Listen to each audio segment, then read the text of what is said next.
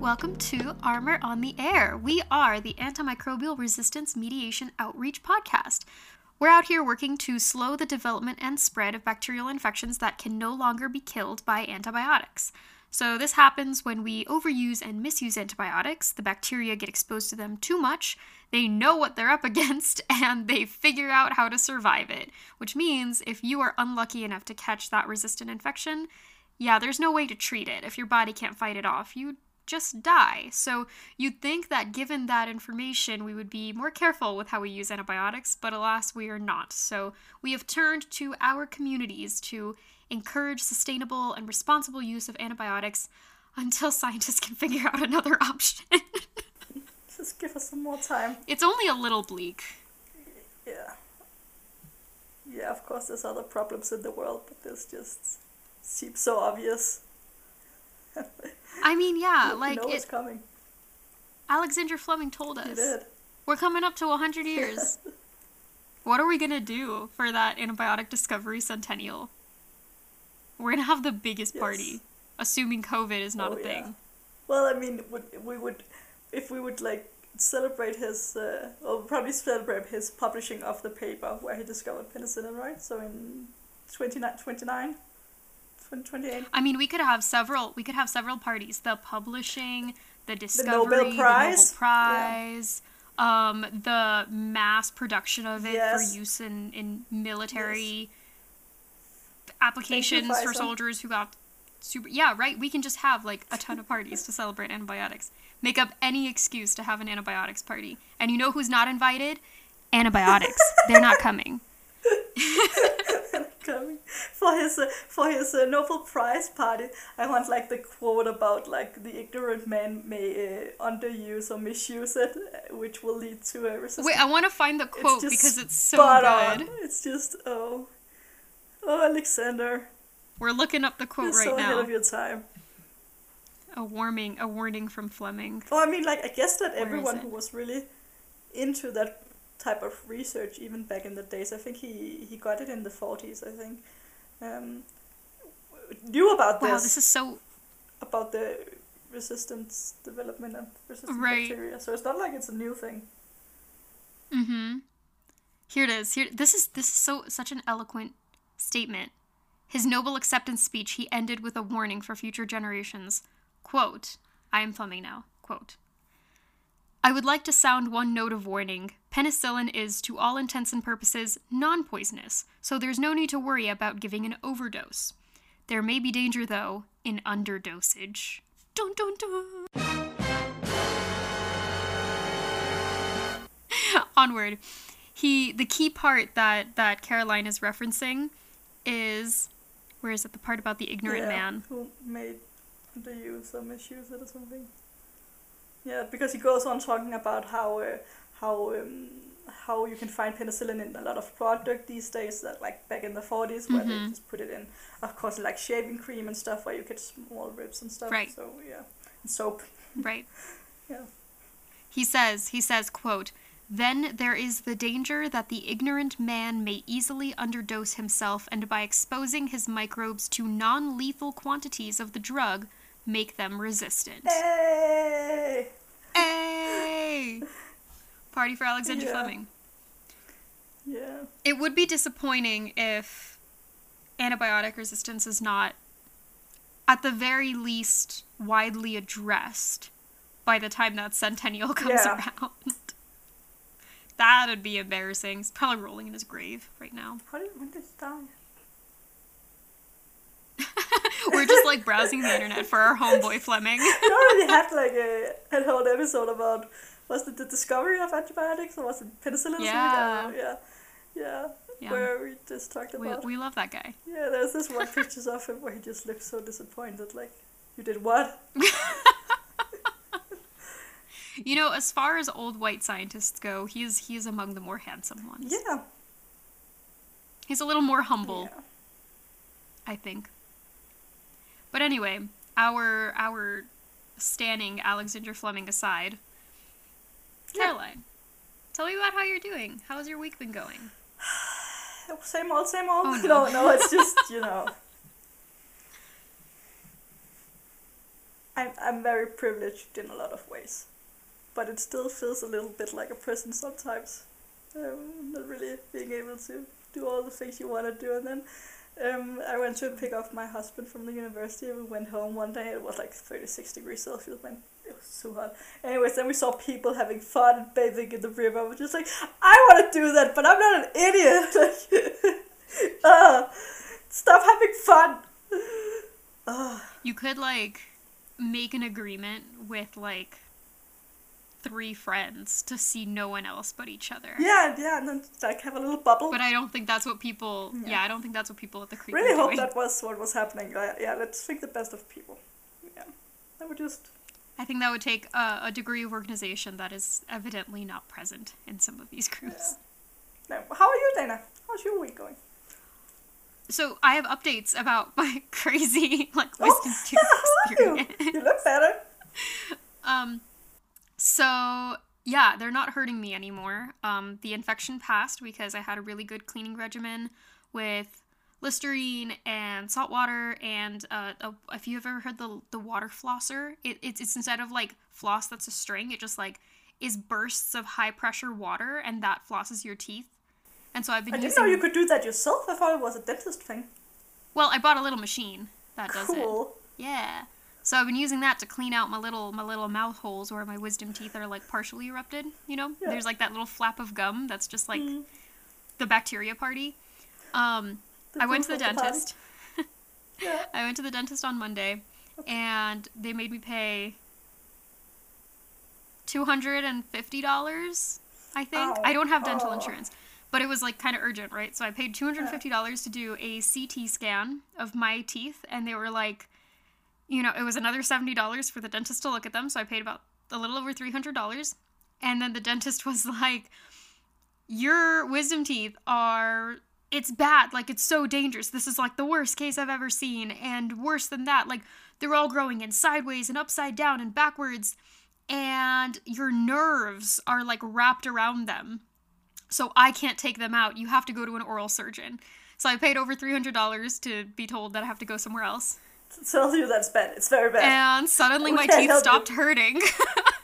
That's nice. But at that same time, when he was looking in my mouth, he was like, I see a cavity. You should probably come back for a cleaning. Which is fair. I hadn't been to the dentist in like 5 or 6 years because I didn't have dental insurance and I didn't find a dentist out in Colorado after I moved here, which is, you know, bad. Don't do what I did. No, please, really. Don't do what I did. I have a story about something similar. Do not. So I went back on Wednesday for a cleaning and like a full mouth checkup. Caroline, guess how many cavities I have? Oh, please say just one. Oh no, it's more than one, isn't it? I have 10 cavities. What? How? It's bad, no, right? Okay, so they're all really, really tiny, like all super minor. And I think, judging from what the hygienist was telling me, it seems I drink a lot of tea and coffee. Yeah. And I like to drink my tea and coffee with sugar in it. Well, you're and a PhD student. Yeah, and I take like 5 hours to drink 1 cup of coffee. Okay, yeah, so it's in there for some So time, it's so it's like exposing my teeth to sugar for like 5 straight hours. And so that's like why it's so widespread. It isn't just like because I eat sugar, so it's not like localized to one part of my mouth. It's like a wash of sugar. Like every 10 minutes for the whole day. The party's catered. Every day for 5 years. Like all the time. The bacteria are having like such a party. Yeah. Oh, more food. Okay, finger food. Nice. No problem. Yes, exactly. So, I'm working to find dental insurance now so that I can go back and not go broke. So, that's where I'm at. I'm in good spirits, though. I'm glad that I'm getting back on track. Yes. Pain is gone. Bad. Yeah. So, nice that, yeah. And they did offer me, like, painkillers and stuff. Yeah. They were like, are you in pain? And I was like, no. They're like, do you need antibiotics? And I'm like, no. Definitely no. Definitely no. Yeah. They even asked, like, after, should we give you antibiotics pre-treatment? Like, are you susceptible? And I'm like, no. I really don't need that. No, Please give that to someone who's going through chemo if necessary, but I do not need that. Yeah, it's... Maybe we should do an episode about dentist and penicillin. Because... Probably. I did have a cool conversation with the doctor because I'm apparently like the only patient he's ever had that was asking him about what bacteria are causing cavities. Ooh. And so we had a cool like bacteria conversation. Yeah. So yeah, I mean, like, if fun. you are bacteria and want to like eat teeth, that must be kind of like a hassle. I don't even know if it's that they don't eat the teeth, they eat the sugar and attach to your teeth, and then they secrete like slightly acidic waste products, okay, yeah, and that destroys the enamel and breaks up the teeth. Make a little cave, a little home. A little cave, yes, indeed. They have their little bungalow where they party. And some of my cavities are like on 2 teeth, but they're in between the teeth, so they're like kissing in the middle. Why do you sound so positive, Dana? I'm more fascinated by the microbiology of my own ailments than I am upset about the fact that I'm ailing. Also, I think this would be a totally different story if I was actually hurting. Yes, probably. So right now I'm like, it happens, it's harmless. I haven't been to the dentist in a long time. Yeah, we should probably get off topic. Yes, we're not here talking about cavities. We're here to talk about something very different and very gross. We're going to talk about a bacteria called Clostridium difficile, which is a really, if you try to say it, it's weird. Like, it's the kind of word that you see written down and you think you know how to pronounce it, and then you say it out loud and you're like, oh god. That's that kind of word. So we're just going to say C. diff. Yeah, that's a C. diff. I had only, for a long time, I had only read it, so I just made up my own pronunciation in my head. What was your made-up pronunciation? Well, first of all, in Danish it's called Clostridium difficilis. Uh-huh. But I thought it was Clostridium difficilis. Like, difficile. I don't know why. I mean, like, I tried to, like, type it based on how I had been, like, reading it in my head, and it was also wrong. Oh, it's hard. It's hard. It's and hard. Nasty. So, C. diff is what we're going to talk about today. Yes. Why are we talking about that today? We're talking about it because we're always harping on your microbiome and how it's like the most important ecosystem in your body. Yeah. It's how it super helps important. you and in all sorts of ways. Pardon the pun, but that shit matters. So if you it's shit. C. diff is a poop bacteria. So if you are eating right now, maybe pause this one and come back. We're going to talk a lot about diarrhea. And the treatment. Yes, and for people not in the area, thinks it's gross. But after you've like talked about it a lot of times, it stops being that gross, and it just starts being part of life, like part of the So we talk a lot about like bacterial infections, and especially antimicrobial resistant infections. You're gonna talk a lot about C. diff because they're highly interconnected. So remember in a previous episode where I mentioned the donut analogy for the human body? We're going to revisit that. So, do you remember? You were there! So, the donut analogy essentially says that humans are glorified donuts. Here's why. Donuts have a very clear outside, right? Which you know, they're in the center of the donut. On the outside, there's the glaze, right? But then there's also an inside of the donut, which is the doughy bits that are not glazed, right? The body of the donut. And those areas never touch, right? So the outside of the donut is essentially our skin, right? And then through up the inside of the whole of the donut, that is our digestive tract. So we have bacteria all over the digestive tract of our body and the skin outside of our body, anywhere that the glaze would touch on a donut. And of course that makes sense, right? Because these are parts of the body that are exposed to the outside, but then the inside, right, our tissue, our flesh is sterile. You really, really don't want bacteria in there. Now these bacteria that cover sort of the glazed part of the glorified human donut, we are covered in bacteria in all of these spaces, and they're so crucial because they occupy space and they occupy resources, right? In order to prevent, quote unquote, bad bacteria from taking over. So if we wipe out these good bacteria that are sort of just chilling, then bad bacteria have a chance to sort of lock in and start taking more than they're entitled to. So Caroline, what kinds of things cause changes in our microbiome ecosystem? Well, multiple things can cause changes. I mean, talking in this, in this area, an antibiotic treatment of antibiotic would change that, especially like our gastrointestinal flora. Also, if you have a strong change in diet or you have some kind of disease, that can also change it. Yeah. So even lack of exercise and stress and non-antibiotic prescription drugs, all of these affect your microbiome. And scientists haven't totally explained why that correlation exists, but they know it's there. And so this microbiome is kind of like, I would even argue it's almost an organ that scientists haven't fully understood. Yeah. Well, it's like discovering like all the depths of the ocean. Really, there's so many, and there's so many combinations too, and just it varies from person to person. So yeah, it's hard. and it's an ecosystem, right? So if one thing goes out of whack, a lot of different things go out of whack. So it's really important to not have sudden shifts in diet, and even to have a diet that keeps your microbiome healthy. And so I want to point out the Western traditional diet, like American traditional diets of like fats and meats, are actually really, really bad for your microbiome. You need a lot of fiber to keep bacteria healthy. Otherwise, the bacteria get sick and then you get sick. And there's even been a lot of cases of like prescription drugs, even like cancer drugs, that work on like 60% of patients. They work remarkably well in 16% of patients. And then the other 40% have like no effect, or even they make the situation worse. And scientists had no idea why that was. They thought it was genetic for a long time.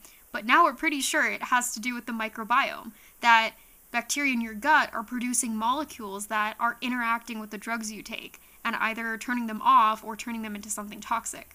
So understanding the microbiome, I think, is going to be the future of medicine. Your doctor's going to like take samples from your gut and prescribe treatment that actually serves your own body's ecosystem rather than working against it. Yeah. I've heard that stuff that is like fermented should be very good. Like kimchi and I've heard that stuff too. like that. Yeah, for your Wine. microbiome. It's not really my field of expertise, but yeah, I mean, I don't even think it's anyone's field of expertise. We're not experts on this yet. We're No one all is. still learning, right? But what we know now, is that when the microbiome gets shifted, you get C. diff. In a lot of cases, not always, but generally C. diff appears in folks who are older, so their microbiome is a little bit weaker than ours is when we're like young and robust and what's that word? Vitality. So C. diff also pops up in a lot of healthcare settings, right? Because when doctors treat, a patient who happens to have C. diff and then they go interact with another patient, it can pass very easily. And you're treated with antibiotics in a hospital setting, right? And that can damage bacteria in your gut non-specifically. So if you have, an E. coli infection on your arm, you also have E. coli in your gut, it's going to kill both of them. It's not going to pick and choose the bad versus the good E. coli, right? And so you need the good E. coli in order to stay healthy. But not always. So I only recently learned about this. Apparently, for the last 20 years, there have been outbreaks of C. diff, a new strain of C. diff that is resistant and can occupy space even if that microbiome space is not like disrupted through an external factor. So this particular strain is affecting young people and it's affecting people outside of the healthcare setting. So warning, C. diff could happen to you. Could come to a neighborhood near you. Oh God. I mean, it's yeah, that's scary. I mean, it's also super scary in hospitals because we have the the weak patients there to begin with. Like, and if you got C. diff, you probably should go to a hospital. So it's just an evil circle, or like spiral or whatever. Yeah. Caroline, what's the most common symptom of C. diff? Diarrhea, probably. Yeah, it's definitely diarrhea. It's a lot. Pain. You get sick. Stomach pain. People are. Yeah, your stomach hurts. You generally have a fever or something like that too. Yeah. Do you want to take a guess at how much diarrhea you'd have in a severe case? Oh, it's like crazy. When the doctors would declare that you have severe C. diff infection, how many times do you think you need to have diarrhea in a day?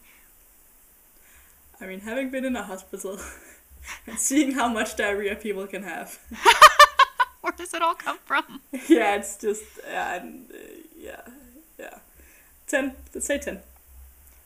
15. 15, yeah. Yeah, so you have to have diarrhea 15 or more times a day. And it's bad. It's like bloody and watery. Like it's bad diarrhea. And that's what makes it a severe case of C. diff, where like you need to be hospitalized. You will probably die of dehydration otherwise, or some other sort of toxic infection in your stomach and your colon.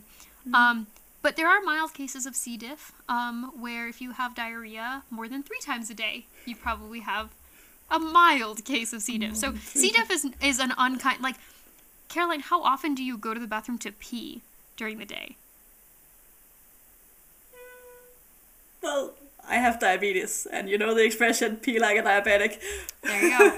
But like, well, I don't know, I probably go like something between 5 and 7 times or something. Okay, so imagine going twice as often, more than twice as often, with diarrhea. And then having to poop, Yeah. Or like, not really like, poop, just like, yeah. You know, this one God, the sound effects. Yeah. Oh god, yeah. This is a serious disease. People get very sick and people can die, especially because it's often people who's weak to begin with who get this. Yeah. So, C. diff is not a joke, but diarrhea kind of is. That was a good explanation. I like that. So the reason why C. diff is causing you so much diarrhea is because C. diff hangs out in your intestines. So it'll find a place in your intestines, in your colon. It'll latch onto the walls of your intestine or colon, and it's going to start just doing its thing, being a bacteria, building its own bungalow and getting together its bacteria buddies to get a party going. And reproducing like mad. What a party. What a party. So when it's all hanging out, C. diff just naturally produces toxins that are damaging to your intestinal lining. These are the kinds of cells that are monitoring water content in your intestine. So as you can imagine, if you kill and damage the cells that monitor the water content, you're going to get an accumulation of water content in your colon. Yeah. And you're going to have to expel that somehow. And it's gonna be diarrhea. But because it's also damaging cells, if it's a particularly bad case, there will be blood. You're gonna start damaging blood vessels, and blood will start leaking into the colon as well. So bloody diarrhea. Yeah, if you have blood in your stool. Thank you. I was kind of looking for a better word to use. Often it's actually not that dangerous, but you should go to the doctor. Yes. People get very afraid. Yeah. Don't be afraid, but go to the doctor. That's actually a good tip. I didn't know that. I would probably get very afraid. Yeah, it's very normal, but go to the doctor. Yeah. Little fun. Pharmacist advice here. Pharmacist advice. So then, when you have such bad diarrhea for extended amounts of time, the thing that causes death in C. diff... also, sorry, I have something to say. Share it. Yes, tell us. Another pharmacist advice, very important. If you have diarrhea, and it's bloody diarrhea, do not take stuff that stops diarrhea.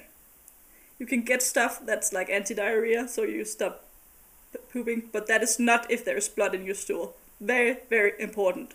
Go to the doctor. because it could be dangerous, and like, it could be very dangerous, and you can't just like, if there's blood, it needs to get out, you know. Like, you shouldn't just stop it. Oh, toxic megacolon. Yeah, I don't want to do that. Wait, no, that's actually a good segue. Let's talk about toxic megacolon. So the two like most likely reasons for death, or like why you would need to be hospitalized if you have C. diff, is because you get dehydrated so rapidly that your kidneys just fail. They don't have enough water to function, and they start causing damage to themselves. Which makes a lot of sense. Yeah. And then the bad thing, which I think Caroline might be hinting at, is called toxic megacolon. Sorry.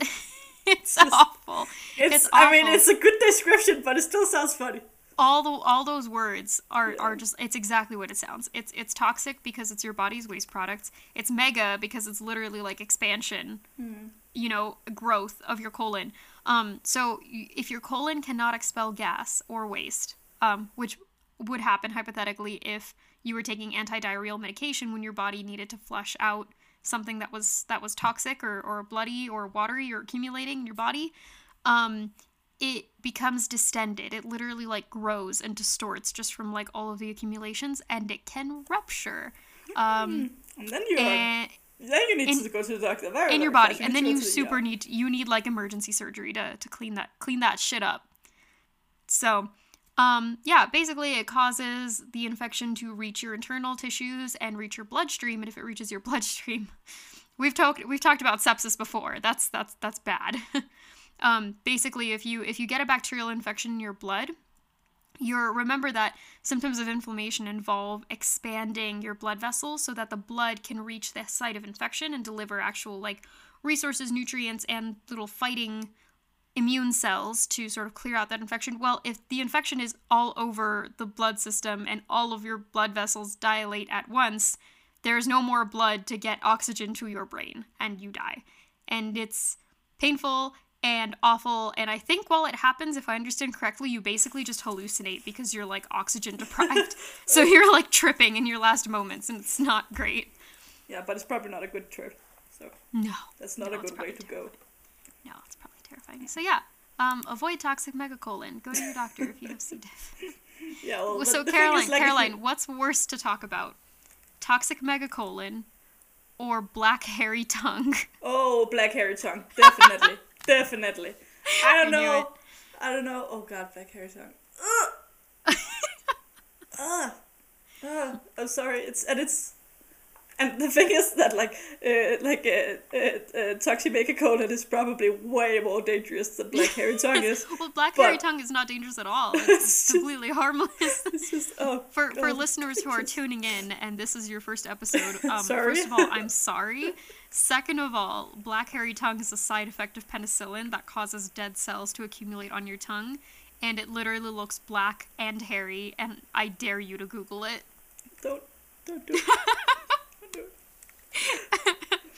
Okay, so there's one key reason why C. diff in particular is such a dangerous bacteria. Oh, it's not the megacolon. It's not the megacolon. A lot of things can cause megacolon. Yeah. It's because C. diff is a sporulating bacteria. And we did an episode on sporulating bacteria, but here's the summary. Bacteria form spores. Not all bacteria. Some bacteria can form spores when the environment is not serving them. So if they prefer to live in like moist, nutrient-rich environments, the human colon, for example, then when they're not in a colon, they essentially hibernate. But they hibernate in such a way that they create sort of a protective shell around themselves. They don't do anything. They sort of just hang out like that until really, really good conditions that they prefer wake them up again. While they're hibernating like this, they can essentially live forever, survive extreme cold, survive extreme heat, survive chemical warfare in the form of Clorox and Listerine and ethanol and anything else you would throw at bacteria, reasonably expecting it to kill that bacteria. Yeah, it can survive all of those.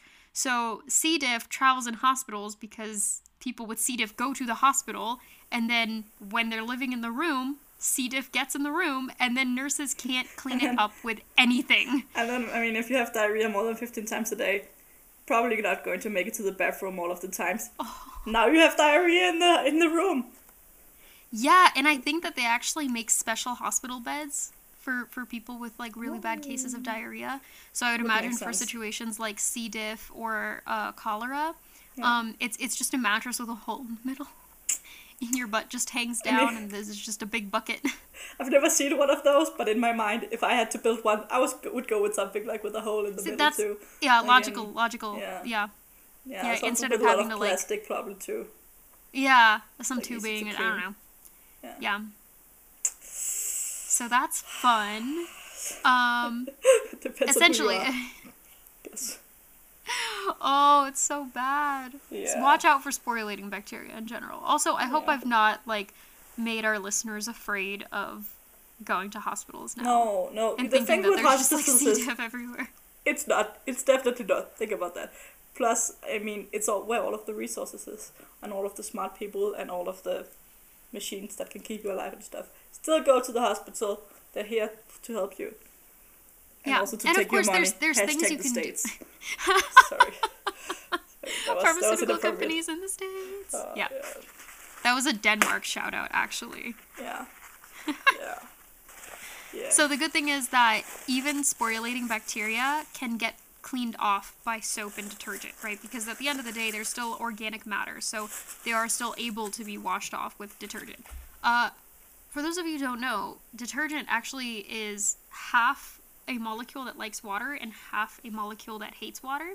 And organic matter is very like oily. It behaves a lot like oil. So oil like doesn't mix with water at all. It'll form like little bubbles and separate from water. So like if you've ever tried to like rinse off a greasy pan and it just doesn't do anything, yeah, it's because water and oil just do not interact. So water can't pick it up. But detergent binds to the oil on one side and the water on the other side. So then you can rinse off. Let's go for a ride! Vroom. Let's go for a ride. It's like a big chain, big train with oil, detergent, and water. And that's how detergent and soap works. So you're not actually killing bacteria when you wash your hands. You're just using a certain molecule that washes the bacteria off of your hands. So the good news is that spores can still be cleaned off with detergent. So the best thing that you can do to protect yourself from C. diff when you're in a hospital, when you're hanging out, wash your hands. Wash your hands. Wash your hands. Don't touch your face. Wash your hands. Because it actually, like, this is one of those cases where, like, this is really key to preventing contamination by C. diff. But let's talk about treatment. Oh, C. diff treatment. C. diff treatment. Well, treated with antibiotics. It's still Isn't that ironic? What can you do, man? What man? What else would you do? Maybe, let me just think about it. And hopefully I don't make like a very, should we inject it to, like, sorry, no. We've backed ourselves up into a corner here where antibiotics are the problem and the solution. Yes. But then there's also... Sorry, go for it. No, I'm just like thinking about what else could you do than antibiotics. Yes. No, yeah, be a scientist. Tell me how you would treat something like this. I mean, first I was thinking like something like some kind of what do you call it? Like race, like sorry, words. Like radioactive, like what do you say, if you could like shoot it with a beam that would kill it right there. Well, you're sort of getting there. You're sort of like but like eliminate the diseased part of the colon somehow. Exactly. Yes, that is actually the next treatment I had on my list is you can go into surgery and they can just like pop out the chunk that's But then you lose a maybe functioning at some point part of your colon. I mean, it is a long organ, so you could like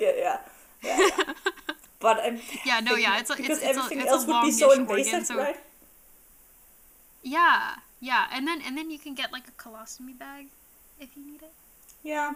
There's options there. If it's a long piece, if it's too much of the colon. Yeah. So fact. Yeah, antibiotics. C. diff. Antibiotics, yeah. C. diff actually Oh, reoccurs. sorry. Wait, what? I think about like phage therapy like phage are like the things that eats bacteria. Like phage therapy. Phage, that's a sorry. Potentially, I just worry that would also be dangerous for other bacteria in the Oh microbiome. yeah, that's true. It should be very targeted. I mean, but also antibiotics are too. So yeah. No, anyways, yes. Let's anyways, talk I was about gonna say what that people C. actually diff, do. Right. So in 20% of cases, of C. diff cases, it comes back. That's a lot of comeback. Right, because if you throw in a bunch of antibiotics that are going to kill C. diff, and it's like, hey, this environment sucks, it sporulates, and then the antibiotic goes away, and it wakes up, and so your infection can come back that way. Or they just got unlucky enough that they got it from someone else, which can also happen. And so in this case, the treatment is slightly different for like persistent C. diff cases. More antibiotics, first of all. They're not going to stop. But then because the antibiotics are clearing out even more bacteria in your microbiome in addition to the C. diff, you want to repopulate that space as quickly as possible with healthy bacteria so that the C. diff can't gain a foothold again. And so they'll use a fecal microbiota transplant. Yay! Yay! Do you want to tell so us about cool. that? Yeah, well, basically, if your gastrointestinal tract needs bacteria to do its thing, and it needs certain bacteria to do its things right, and some treatments kills a lot of bacteria in your gut. So what you can do is you can, from a healthy person, take some of their microbiome. Basically, often you take their poo and then you rinse it and take their bacteria. And then in order for it to go to the right place of the colon, they put it in a capsule. And this capsule is made of a certain material that only dissolves in certain parts of the body, especially in the colon where it needs to go. So you actually take a little capsule with a little poop bacteria in it, and you swallow it, and it goes down, and it repopulates your colon, and everyone is happy again. Yep. And it sounds disgusting. It does, but it's really not. It's actually like a really good treatment for it's C. so diff. smart. It's so smart, especially knowing all that we know about the gastrointestinal flora. It's so smart, and there's so much research being done in this area because it is such a big part of healthy life. And yeah, first when I heard about it, I was like, okay, it's probably like a suppository, like something that goes up the butt. They will do that sometimes. Okay, but the thing is that there's only a certain. I mean, stuff only goes so in. Far. You can only make it so far, and stuff only travels in one direction in the colon. So yeah, you kind of have to go by mouth most times. Yeah. Yeah. So why don't probiotics work? Well, the thing about probiotic, I heard a doctor explain this to me once. He was a doctor who specialized in like using the you were at that presentation, but he was specialized in using like the microbiome to treat illnesses, a variety of illnesses, and he was like, now these probiotics fools are doing it wrong. I was like, wow, shade. I'm not sure actually, but I think the thing is the thing about like getting to the right target that is basically the problem, right? That's pretty much it, because your body is going to break down the food from a probiotic. Like if you eat yogurt or something, those bacteria and everything that's in there are going to start getting attacked by things like stomach acid. Yeah, exactly. Right? Like bacteria is mostly made out of protein, like your body is, and proteins are being dissolved in your stomach. Just like that's why you can't take oral insulin, for example, because that's also an amino acid, and like that's, so it'll break it up in your belly. Yeah. So yeah. So with that grim finish, the first It's time actually, I think we're finished on a high note.